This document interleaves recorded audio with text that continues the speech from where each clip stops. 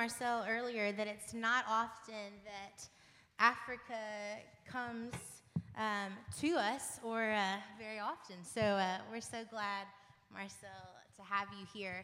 I want to show you where Marcel is from. If you see on this map, he is from the Ivory Coast. So you'll see this little orange squiggle right here.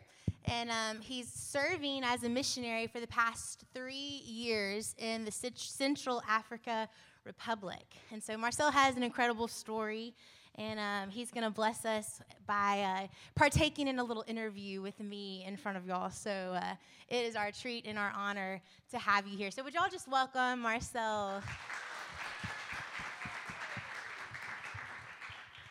Marcel, we are interested in several questions, but first off, we just want to know how you knew that the Lord was calling you to do his work, to choose to follow him and go and serve. But before that, let me introduce myself to you. My name is Marcel Sachou. Kofi is my last name. I'm originally from Côte d'Ivoire.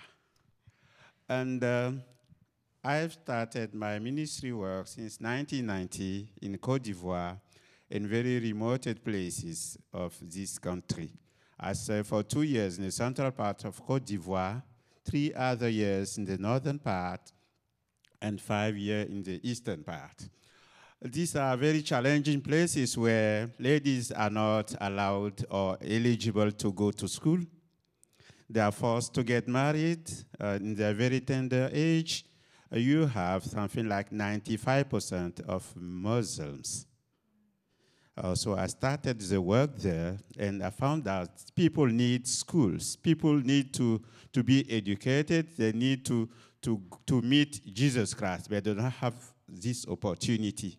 This is the times that I felt that God was calling me. So I went to many places like Burkina. You can see Burkina over there, just on top of Côte d'Ivoire, Niger, and then Guinea, Conakry.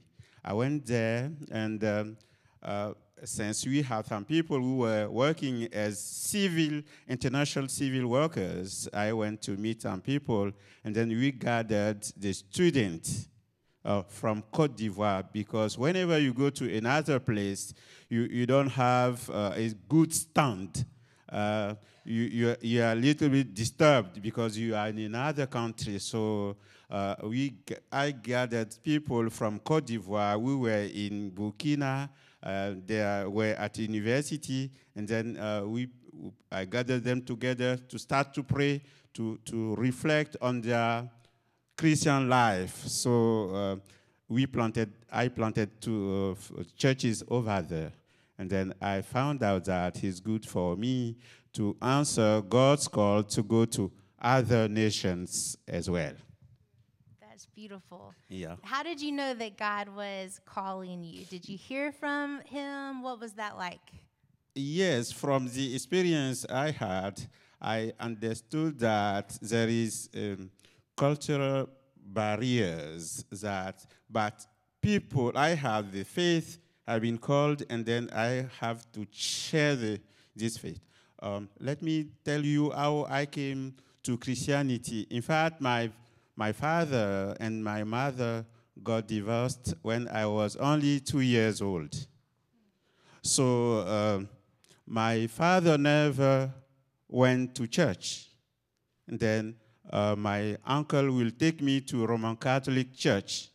And then when it is holidays, I'll go to my mom. She will take me to Methodist Church. I will follow these 2 parents, but never get converted until 1982. I went to a Bible call camp, and then the pastor asked me 3 questions. Are you born again? How are you living your Christian life? How often do you read your Bible? So through the conversation, I got to know that it's not that enough to be Methodist or Baptist or even Roman Catholic. But it's at times that you need to be connected to Jesus. He's the very one who paid the price and he came just to give us opportunity to be a new person with the transformation of the Holy Spirit.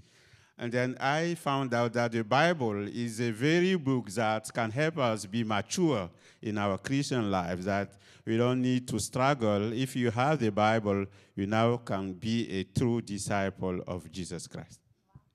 Marcel, what were you doing at the age of about 19 or 20 years old? At that time, I got converted. I was just a student, but I didn't know the Lord until I get to this camp I'm telling you about. Today I'm feeling very happy as I meet you people here, because most of our people, young adults, they don't want to go to church. Right. Some of them just rely on their father's faith, but it is you are not born as a Christian, but one day you just take the opportunity, decision to become a follower of Jesus Christ through hearing the word of God.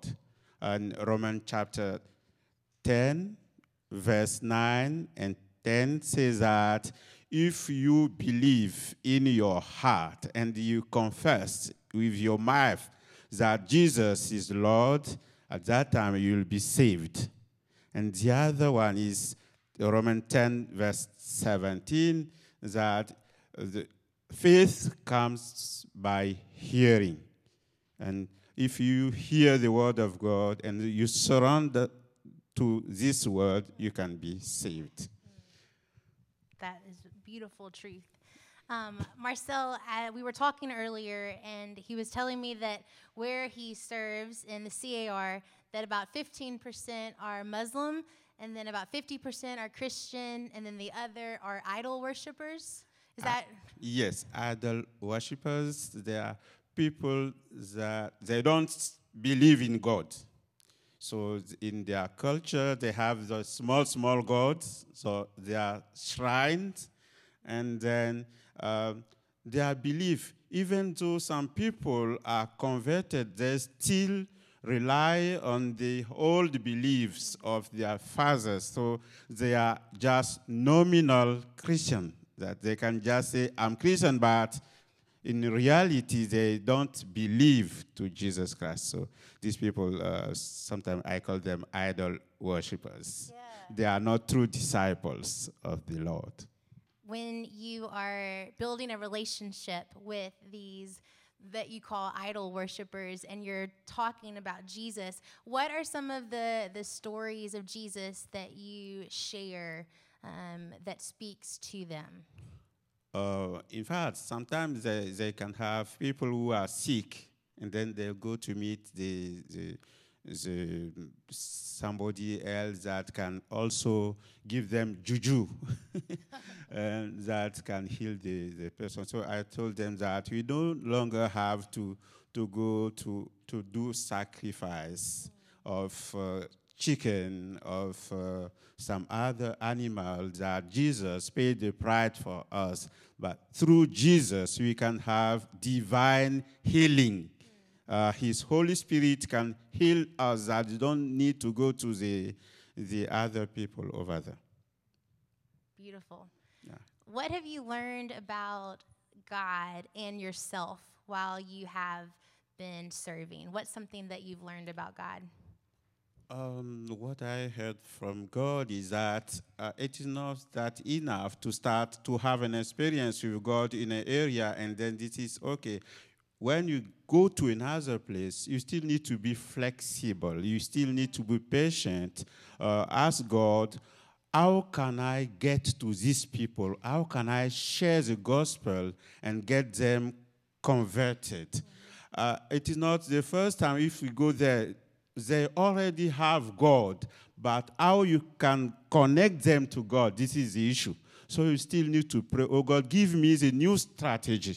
And then since I'm in Central African Republic, I'm praying that God will give me a new strategy. And my strategy is how I can take them to Jesus Christ through social action, building a bridge of love. I'll tell you about that because in Central African Republic, this is a country that has passed through many political and military situations. These people, those you have 15%, but people you come from Chad, from Uganda, from Sudan, they'll come and kill all the Christians. They'll burn all the things the Christians have just for them to settle and exploit the natural resources. So it is very challenging. But these people still need clean water. They still need hospitals. They still need schools. So if I go to Central African Republic and just worry my pastoral attire like this, they kill me. Just 2 minutes and this is the end for me.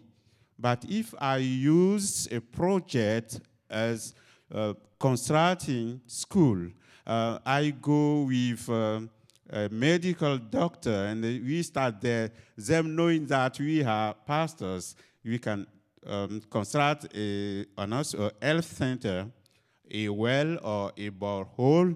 They will adopt us for some time, maybe 2 or 3 years, before we start one-to-one evangelism.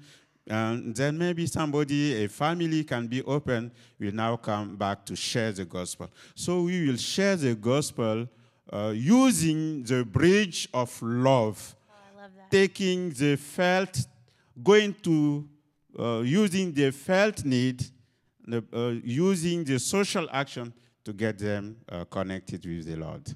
Wow, so starting with some social justice, starting Yes. with a need, Yes. and then using the bridge of love Yeah. to then speak. Yes. That's a really good model. Marcel, when I know that mission work can be exhausting and just life in general is exhausting, amen? And so what verse do you lean on when you're needing strength, or what story in Scripture do you pull from during those moments? Okay, my model is just a leader like David. When I got there, actually, I was very impatient because I thought that the mission was already established, that they had everything settled. And then I found out that the mission was not organized and well structured. So I have started to set up the women fellowship, youth fellowship, choir, and all the things before we start discipleship training. So you need to be patient enough to build trust, to build good relationship. For people to trust you, it is not easy. Don't just jump on people and say, this is what you need to do. You need to build trust. You need to love them. Because the people you don't know, you may think that they are very difficult, that they are very wicked. You need to build trust and love them. I want to close with this question. I was telling Marcel that, Wesley, we have a partnership with an orphanage in Ghana, Africa, which is right next to Côte d'Ivoire, Yeah. where Marcel is from. And so this is a two-part question. So the first part is, if anyone in this room was to travel to Africa to do mission work, what advice would you give to them? First, they should be connected with the Lord. You cannot give anything you don't have. Before giving or sharing something with another person, you need to have the Jesus you're going to share with these people. And then you need to be very patient. You need to be very prayerful. Because in Africa, we had some kind of many spirits, demons, devils. Even though you are from here, if you get there in the bush, you can catch some demons over there. So I'm working in the area of casting out demons in evangelism. So you need to get connected with the Lord before you go there. And then as we are going there, you need to have many things because you don't have hospitals there. Supplies and that kind of thing. Yes, insurance for you to be well treated. Yes, don't get malaria. Yes, we have malaria, typhoid fever, we have anything. flu, everything. So you need to That kind of thing. Well, Marcel, this has been just such a special treat.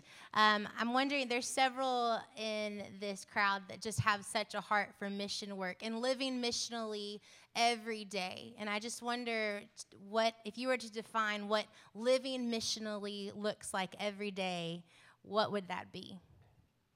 I think you need to have a cross-cultural mind.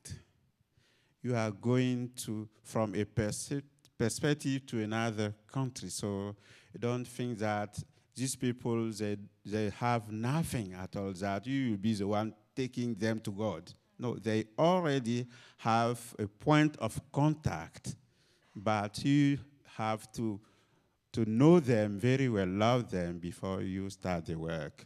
But actually, I'm very happy to have you here. And the name you are bearing is very important. It is Wesley.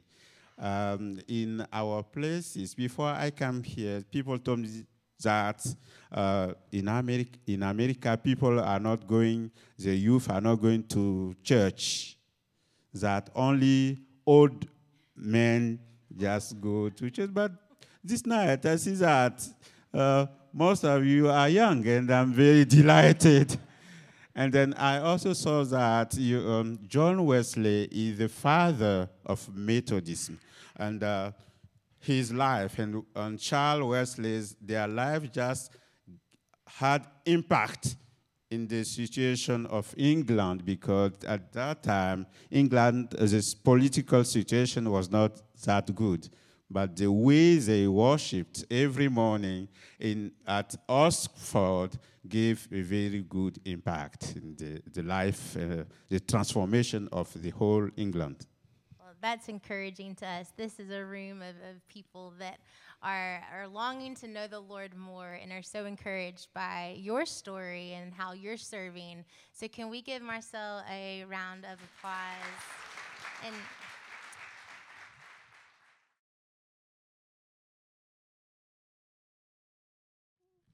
hey guys, I'm going to be reading Genesis 22, verse 1 through 18.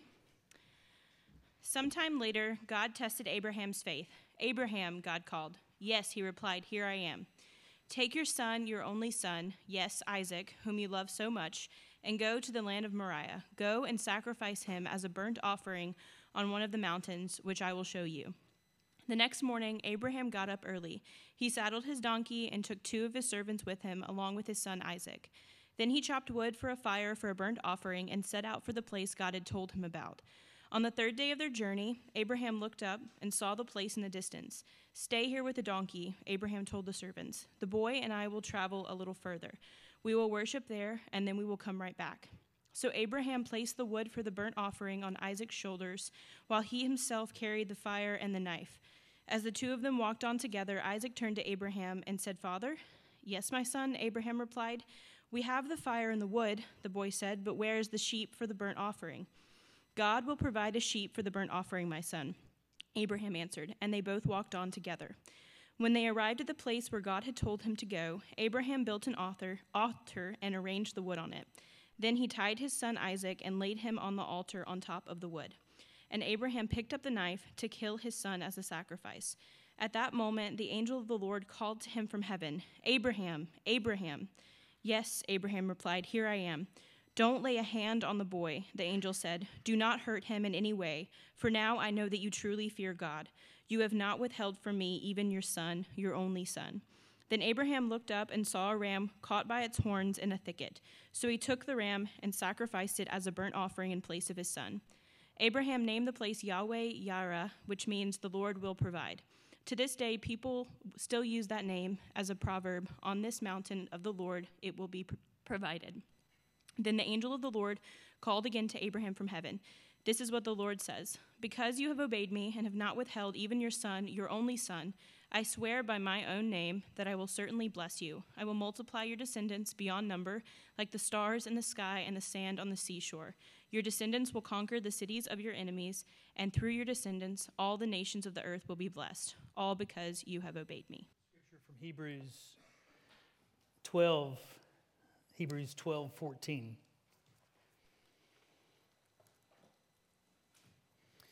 Hebrews 12:14. I want to give it to you in the New Revised Standard. It says, "Pursue peace with everyone, and the holiness without which no one will see the Lord."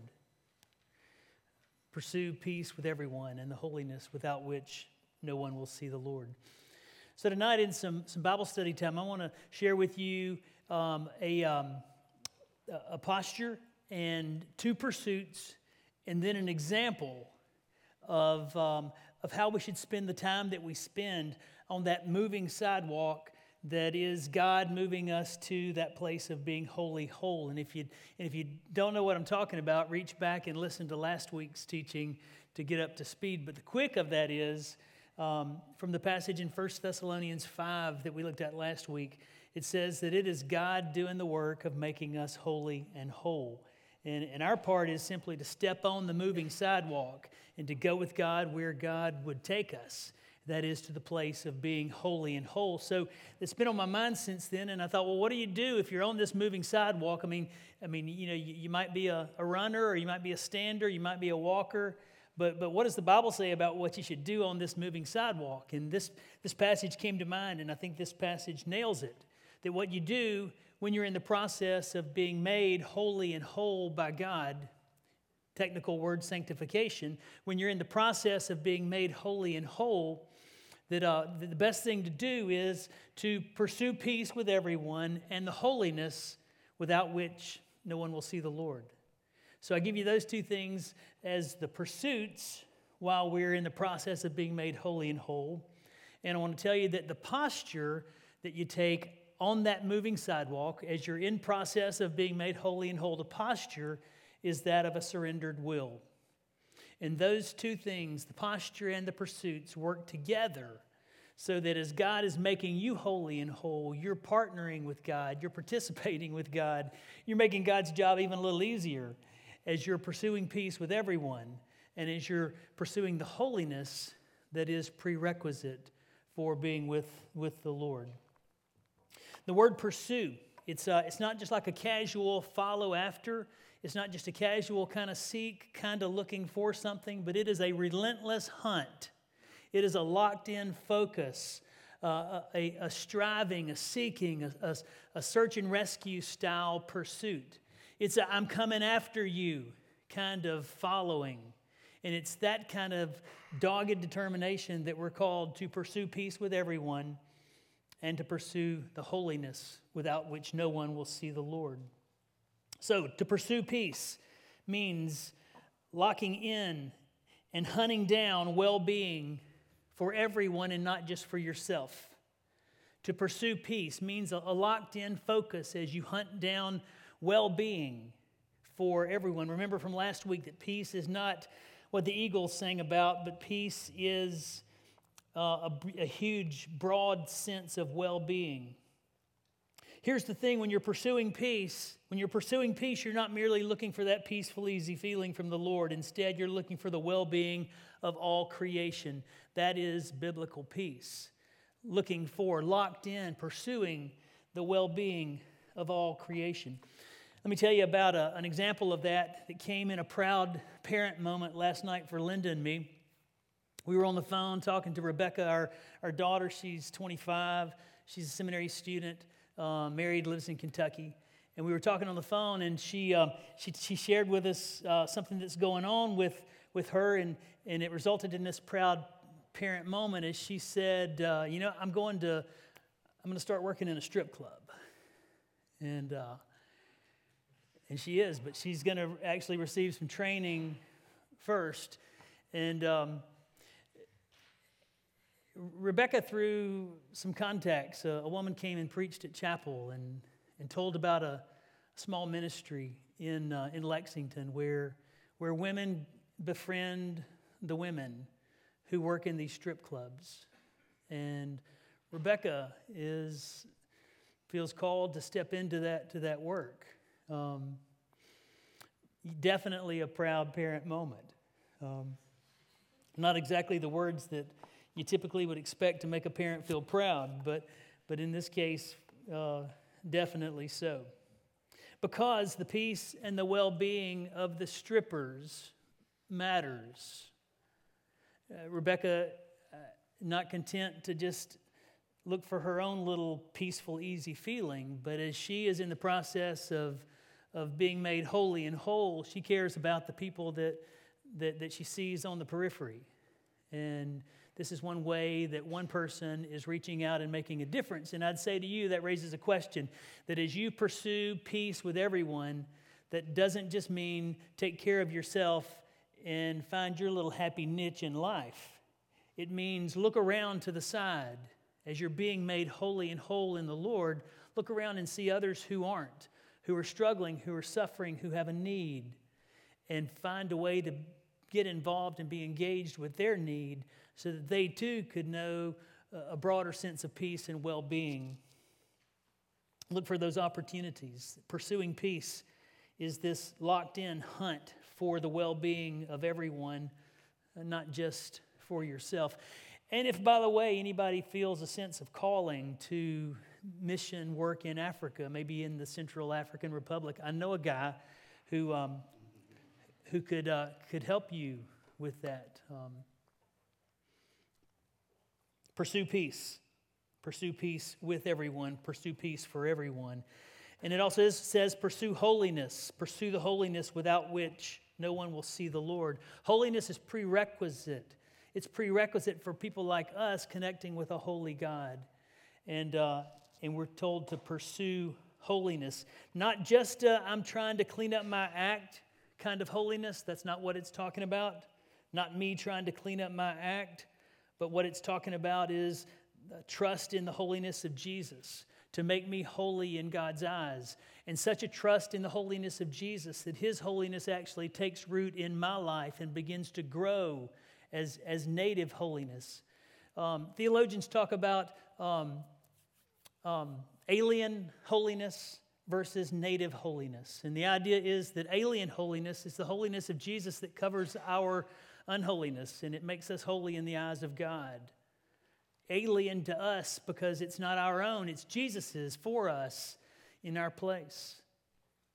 But then when you come to trust Jesus by faith, and as you continue to trust Him by faith, His holiness begins to take root in your life and grow in your life, such that it becomes native to your life, not because you're that good, but because Jesus is. And what was alien to you becomes native to you because Jesus is growing in your life. That's what it means to pursue the holiness without which no one will see the Lord. It's not that you suddenly become a holiness pro and you're that good at it, but it means that Jesus is that good at it and you're just aggressively trusting Him. That's what it means to pursue holiness. Just as you become a Christian by trusting in Jesus, you pursue holiness and grow in holiness by trusting the holiness of Jesus. Now, this hits us at a place, the place where it hits us, where it either happens or it doesn't happen, is our will. You might say that you either will or you won't because of what happens in your will. Your will is that place in you and me where what you think and what you feel and what you want all converge. It's like a three-way intersection of what you feel and what you think and what you want. They all converge, and what comes out of that three-way intersection is what you do. That's what happens in your will. And the posture that pursues peace and holiness requires a surrendered will. You're not going to do these things. You're not going to pursue peace for everyone and with everyone, and you're not going to pursue holiness unless something happens in your will that sparks that and that turns that. So I want to lift up to you an example, and it is the example of Abraham. Holly shared the story, one of the most dramatic stories, I think, in all of Scripture. But it's a case study in where God can take you with the posture of a surrendered will.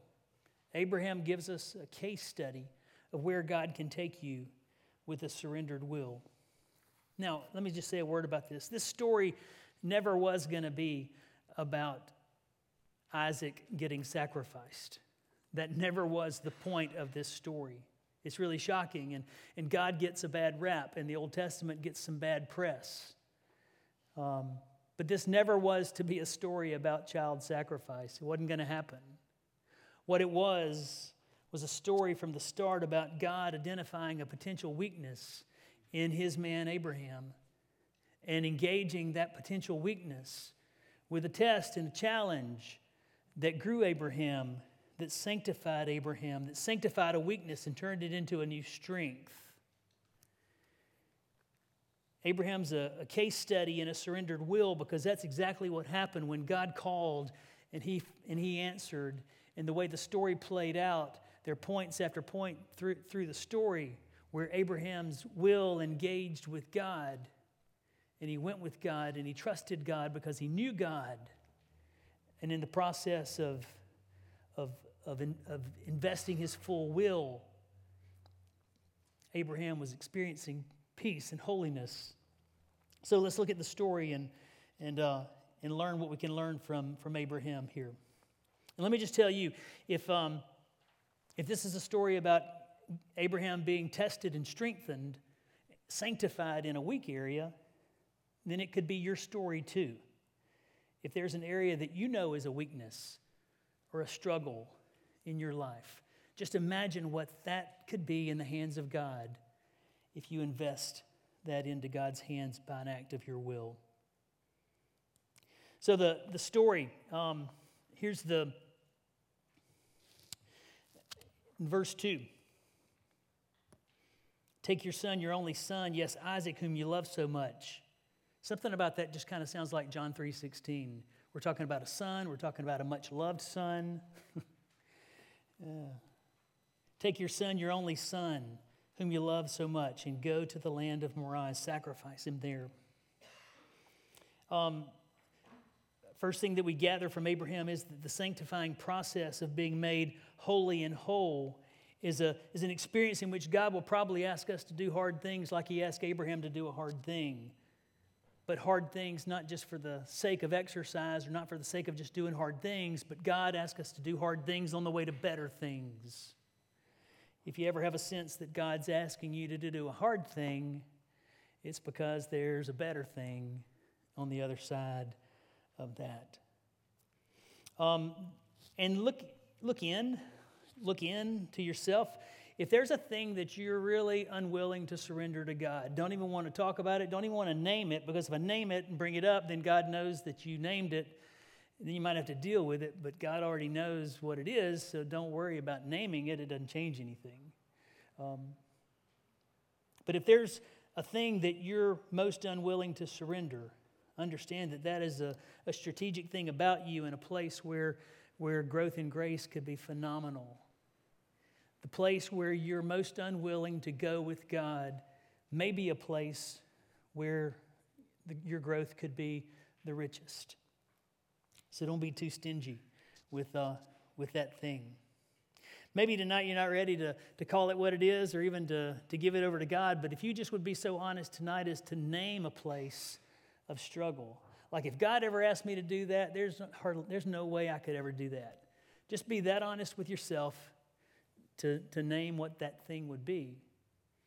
And that just might be the start of working that out with the Lord.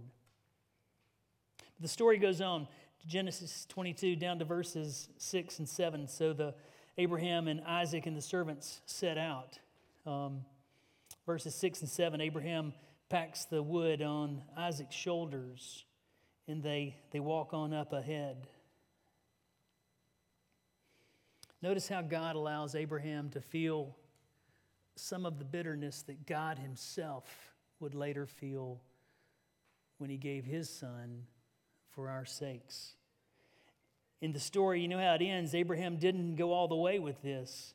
But there for a little while, I think Abraham felt some of what God would later feel as he gave Jesus to us. See, Abraham's experience here kind of foreshadows God's experience later on. And then there's this from the Abraham story.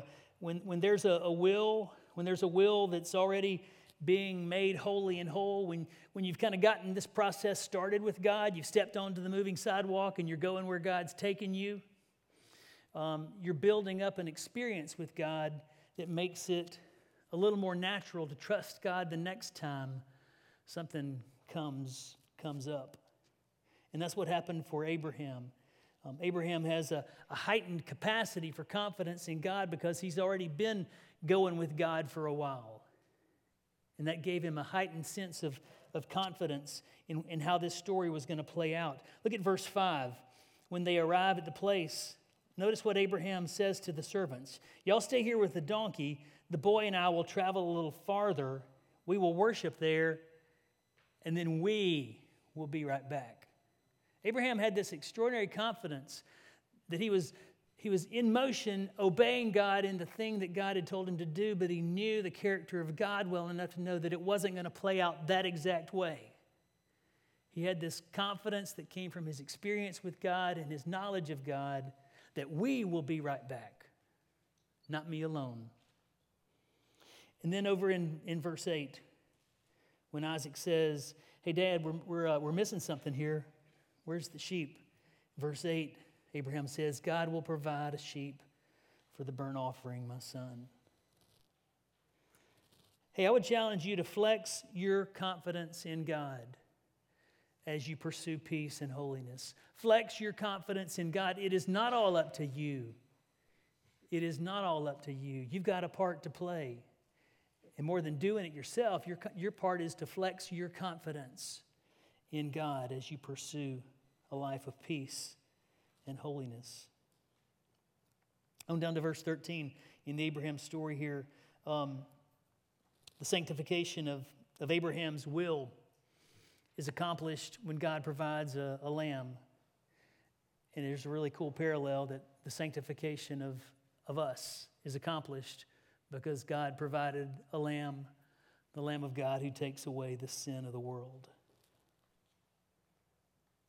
To verse 14, this resulted in this place getting named, the Lord will provide.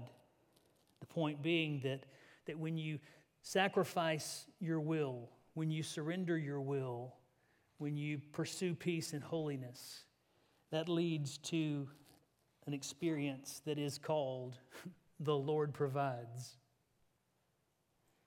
And then to verse 18, the result of this for Abraham was wide blessing for the whole world. And through your descendants, all the nations of the earth will be blessed, all because you have obeyed me. You see, a sacrificed will on a small scale or on a large scale, a sacrificed, surrendered will to God results in wider blessing. It's about more than you. There's blessing in it for you for sure, but there's a whole lot more blessing for those around and even for the wide world. Through your descendants, all the nations of the earth will be blessed. Guess who one of Abraham's descendants was? A guy named Jesus from a small town in the Middle East. And all the world is blessed because Abraham surrendered his will. He gives us an example of what it looks like to pursue peace and to pursue holiness. So let me just end this with two ways that our wills can work. One, your will is fully functional, all about you. You can operate your will where you're the only factor in the equation. That's one way to operate your will. The other way to operate your will is to operate your will so that your will expresses what you want, and it also factors in God's perspective. And it also factors in the needs of the world and the needs of creation. So Abraham, in that moment, I can imagine that what Abraham wanted when God said, hey, Abraham, here's a mission for you to go on. I can imagine that what Abraham wanted was that he wanted his boy and he wanted his life back from being wrecked by God's crazy idea. He wanted that peaceful, easy feeling that he had sung about. And he didn't want to get in trouble with Sarah. I mean, they'd been through a lot to get Isaac. And if he came home without Isaac, how's he going to explain that one to Sarah? Abraham had plenty of reasons to act on his will alone and not to factor God into the equation. But he surrendered his will.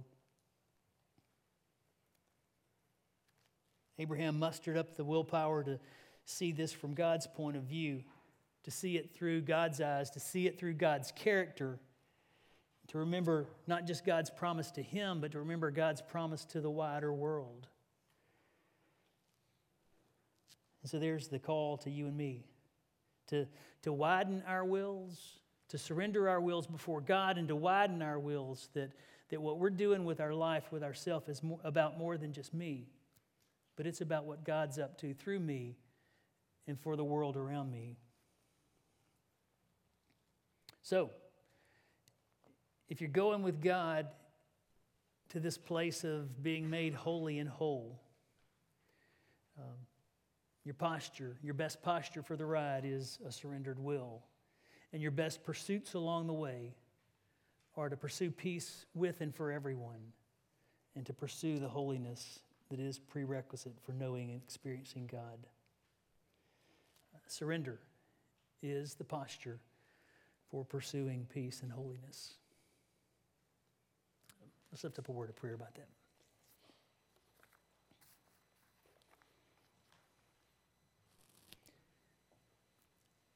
God, you are extraordinarily faithful to want the best for us and to take us to your best.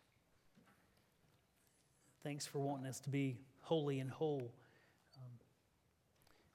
God, we just want to admit to you that it's not the easiest thing to get our will going in the same direction as your desires for us. Maybe some of us here tonight are ready and able to say, God, I'm all in. My will is going with you. Others of us here aren't ready to say that. God, I pray that for those of us that you'd give us the want to want to. That you would start where we are and meet us where we are and grow in us a desire to pursue peace and to pursue holiness. Holy Spirit, reach in and touch us where each of our wills is tonight. Meet us where we are. Lead us to you. In the name of Jesus. Amen.